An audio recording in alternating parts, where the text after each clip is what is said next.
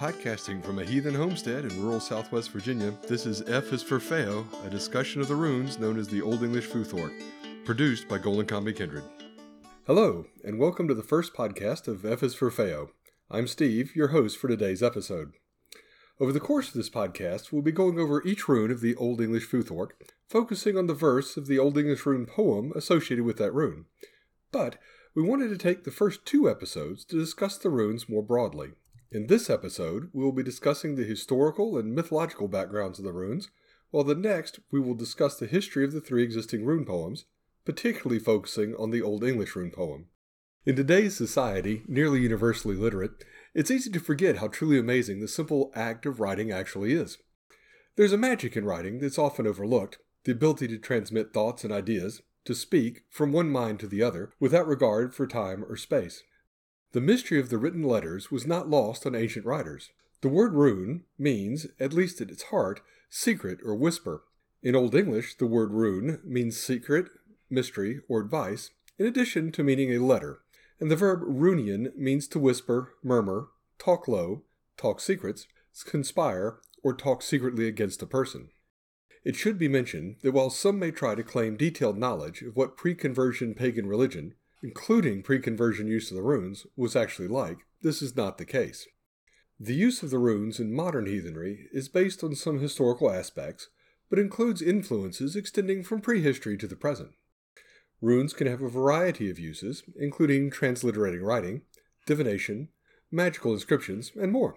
Many of these uses, in concept and application, are modern, in whole or in part. This does not detract from these uses, and it is not our intention to discuss the appropriate use or veracity of any practice, but simply to give some insight into the runes. When used for transliteration, each rune is a phoneme. That is, each runic character is a letter that stands for a particular sound in speech. It's possible to translate any language into any set of runes. In transliterating, the modern writer must decide on how much to follow phonetic pronunciation of whatever language he or she is transliterating, versus how much to use runes that match the written letters as closely as possible. For instance, there's no V rune in the Elder Futhark. People using the Elder Futhark to transliterate modern English words into Elder Futhark will often choose Wunyo, which makes the W sound, to stand for V. Although the more appropriate rune is probably Fehu, which makes the F sound, since V is a voiced F. When used for divination, the esoteric meaning of the runes is used. The esoteric meaning is linked to the object which the rune is named after, as well as the interpretation of the rune as found in the rune poems. There may also be additional unattested esoteric meanings attributed to each rune, or additional or altered meaning may be given to inverted runes, depending on the practitioner. Runes may be used to make magical inscriptions, either through transliterating phrases or words, or, more often, by repeating or combining the runes together in particular symbolic ways. Historically, the runic scripts developed from writing systems in use in Mediterranean areas, but it is unknown exactly how or when this form of writing entered into the northern European cultures. It is certain that the Roman, Greek, and Phoenician alphabets are all related to each other and to the runes, and that the runes derived from one or more of these alphabets in some fashion. The Greek alphabet was adapted from the Phoenician alphabet in the 800s to 700s BCE.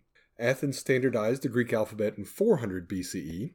Prior to this, there were a wide variety of different local alphabet variants, which gave rise to various letter-writing systems. For instance, the Roman alphabet derived from a Western variant of a Greek alphabet.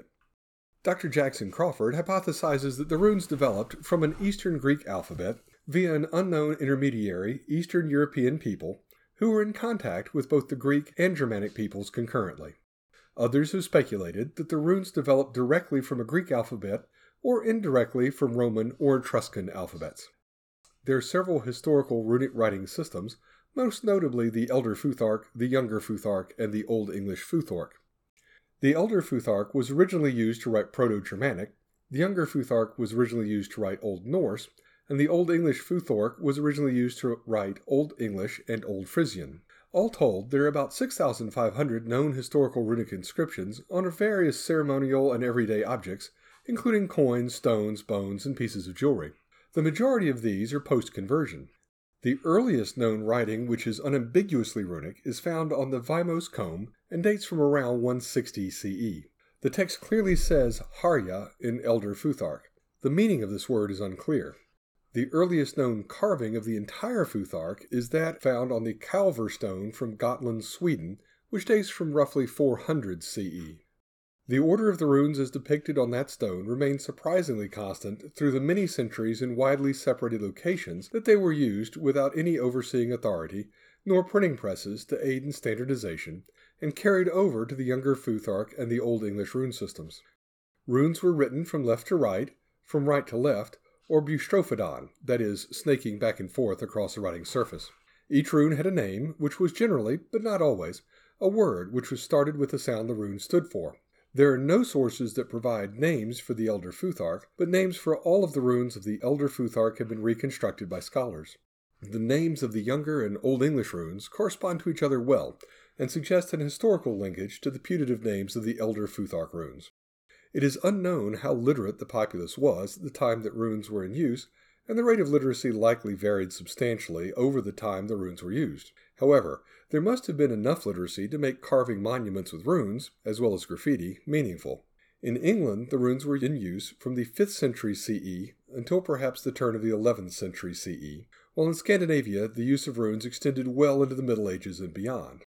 We should keep in mind that with the exception of the Codex Runicus, all runic texts are quite short. Also, we should keep in mind that we are discussing a time period of nearly 1,000 years over a wide geographical area. The Elder Futhark gradually gave way to the Younger Futhark from around 790 to 1100 CE in areas which spoke Old Norse. In England and Frisia, the Elder Futhark developed into the Old English Futhorc, also known as the Anglo-Frisian Futhorc and Anglo-Saxon Futhorc. The 24 runes of the Elder Futhark are grouped together in 3 rows of 8, each group being called an 8. The Elder Futhark was in use over a geographically widely spread area and survives today in around 400 inscriptions, including a few runestones, although most runestones were carved with the Younger Futhark. After around 700 CE in Scandinavia, the Elder Futhark was adapted into the Younger Futhark, which was used for writing Old Norse, the language of the Viking Age. 8 of the original 24 characters were deleted, and many others were simplified or changed shape. In the Younger Futhark, runes had more than one possible sound attached to them, making it a less efficient writing system overall. The number of known inscriptions in Younger Futhark increases dramatically after 700 CE, with runes found on many runestones from this period. Most writing on vellum or parchment during this time was in Latin script, which existed concurrently with the runic script, the most notable exception being the Codex Runicus, which contains various law codes and even musical notation. Unlike the Younger Futhark's reduction in characters from Elder Futhark, the Old English Futhorc added characters, between 4 and 8 or more, depending on the source, time, location a text was written, and allowing for some later pseudo-rune additions. These extra runes were added to account for particular sounds of speech in Old English and Old Frisian. Old Frisian, of course, was very similar to Old English, and Modern Frisian is the most closely related language to Modern English. The names and shapes of these runes are known from several historical sources, but the associated rune poem, which describes 29 of these runes, is known only from a single copy, made in the 18th century, of an 8th or 9th century manuscript. The Old English Futhorc was used along with the Latin alphabet by monks. There are numerous examples of mixed Latin and Old English text with mixed Latin and Futhorc letters. There was also influence of the Futhorc runes on the Latin alphabet used by English speakers. The Futhorc letters thorn, indicating the unvoiced th, as in thin, and win, indicating w, as in wide, were incorporated into the Latin alphabet by the English and were used into the 1300s. There are several hundred inscriptions which still exist and use the Old English Futhorc.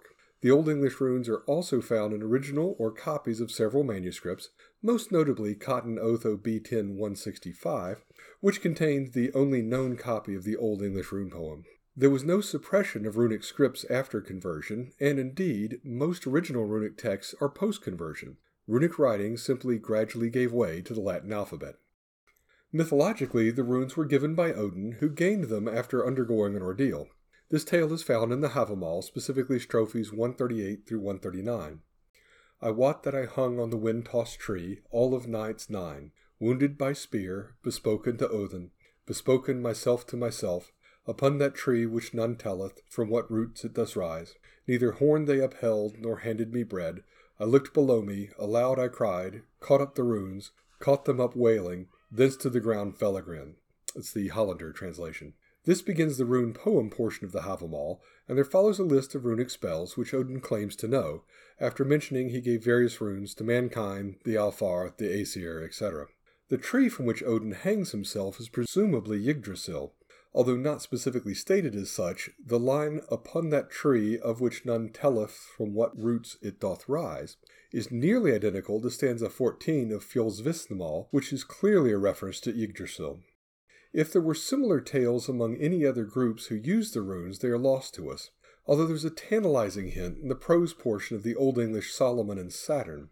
In a series of exchanges in which Saturn and Solomon contend in wisdom, we read, Saturn asks, "Tell me the four waters that feed this earth," to which Solomon replies, "I tell thee they are snow, water, hail, and dew." Saturn then asks, "Tell me who first set letters," to which Solomon replies, "I tell thee Mercurius the giant." It was typical for post-conversion scribes to refer to the pre-conversion gods as demons or giants, and the Anglo-Saxons identified Mercury, Mercurius, with Woden. Also in the poem portion of Solomon and Saturn, the names of the runes are used to stand for things that the runes were named after. For instance, there is a runic D followed by the sentence which begins, "comes forth afterwards, filled with fourfold power," and a runic H followed by a sentence that begins, "hastens." The names of the rune for D in Old English is day, and the name for the rune H is hail. Thus, though a single rune is written, the reading is, "Day comes forth afterwards, and hail hastens." The writers and readers were, therefore, clearly acquainted with the Old English runes, including the names of the runes, well enough to get the reference 200 years after the runes were no longer in common use. In the Voluspa, there's mention of the Norns carving into the world tree. It's reasonable to believe that they are carving in runes, but this is not attested. If they are using runes, are they using them simply as letters, or are they using the innate power of the runes, or both?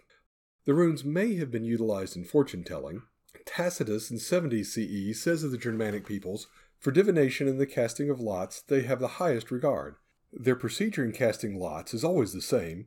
They cut off a branch of a nut-bearing tree and slice it into strips. These they mark with different signs and throw them completely at random onto a white cloth.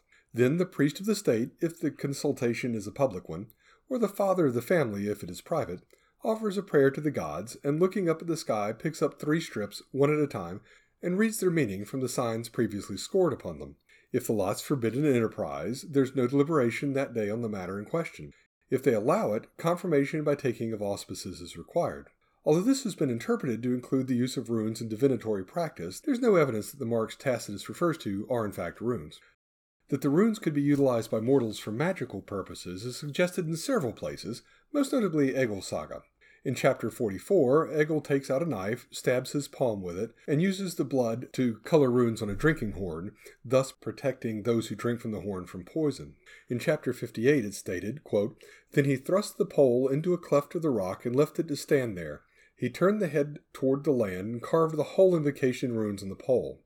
This nithstang, or nithing pole, caused a curse to be laid on the target. The use of these in Iceland has apparently continued in an unbroken tradition from at least the medieval period to the current day. The most recent example at the time of this recording occurred on 4 April 2020, utilized 2 sheep's heads, and was directed against the Icelandic legislature. Finally, in chapter 73, Egil happens on a farmhouse where a young woman has become ill due to the misuse of the runes. The farmer asks Egil if he can assist, to which Egil replies, "It might not do any harm if I try something."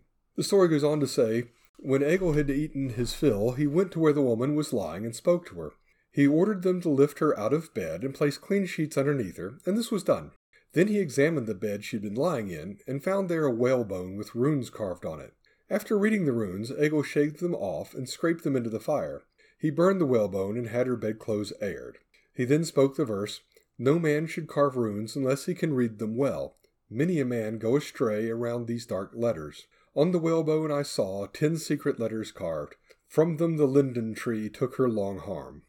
Egil cut some runes and placed them under the pillow of the bed where she was lying. She felt as if she had been waking from a deep sleep and that she was well again, but still very weak. This, of course, demonstrated the power of a spell which could be cast using the runes, and the problems that mishandling such power could cause. It also indicates that the magical powers of the runes was only part of the overall magical process depicted here. Although Egil Saga was written about 200 years after the conversion of Iceland, it is reasonable to think the runes were believed to have intrinsic magical properties. There are also other references to runic magic, specifically to ale runes, victory runes, and similar in medieval texts, but again, these are all post-conversion sources. There are pre-conversion runic inscriptions which appear to be specifically magical in nature.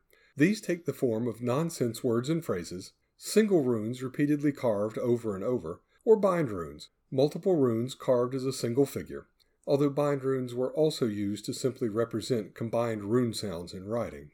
There are indications that all three major rune systems were used for magical purposes, but the Icelandic sources are the most complete and suggest this the most strongly.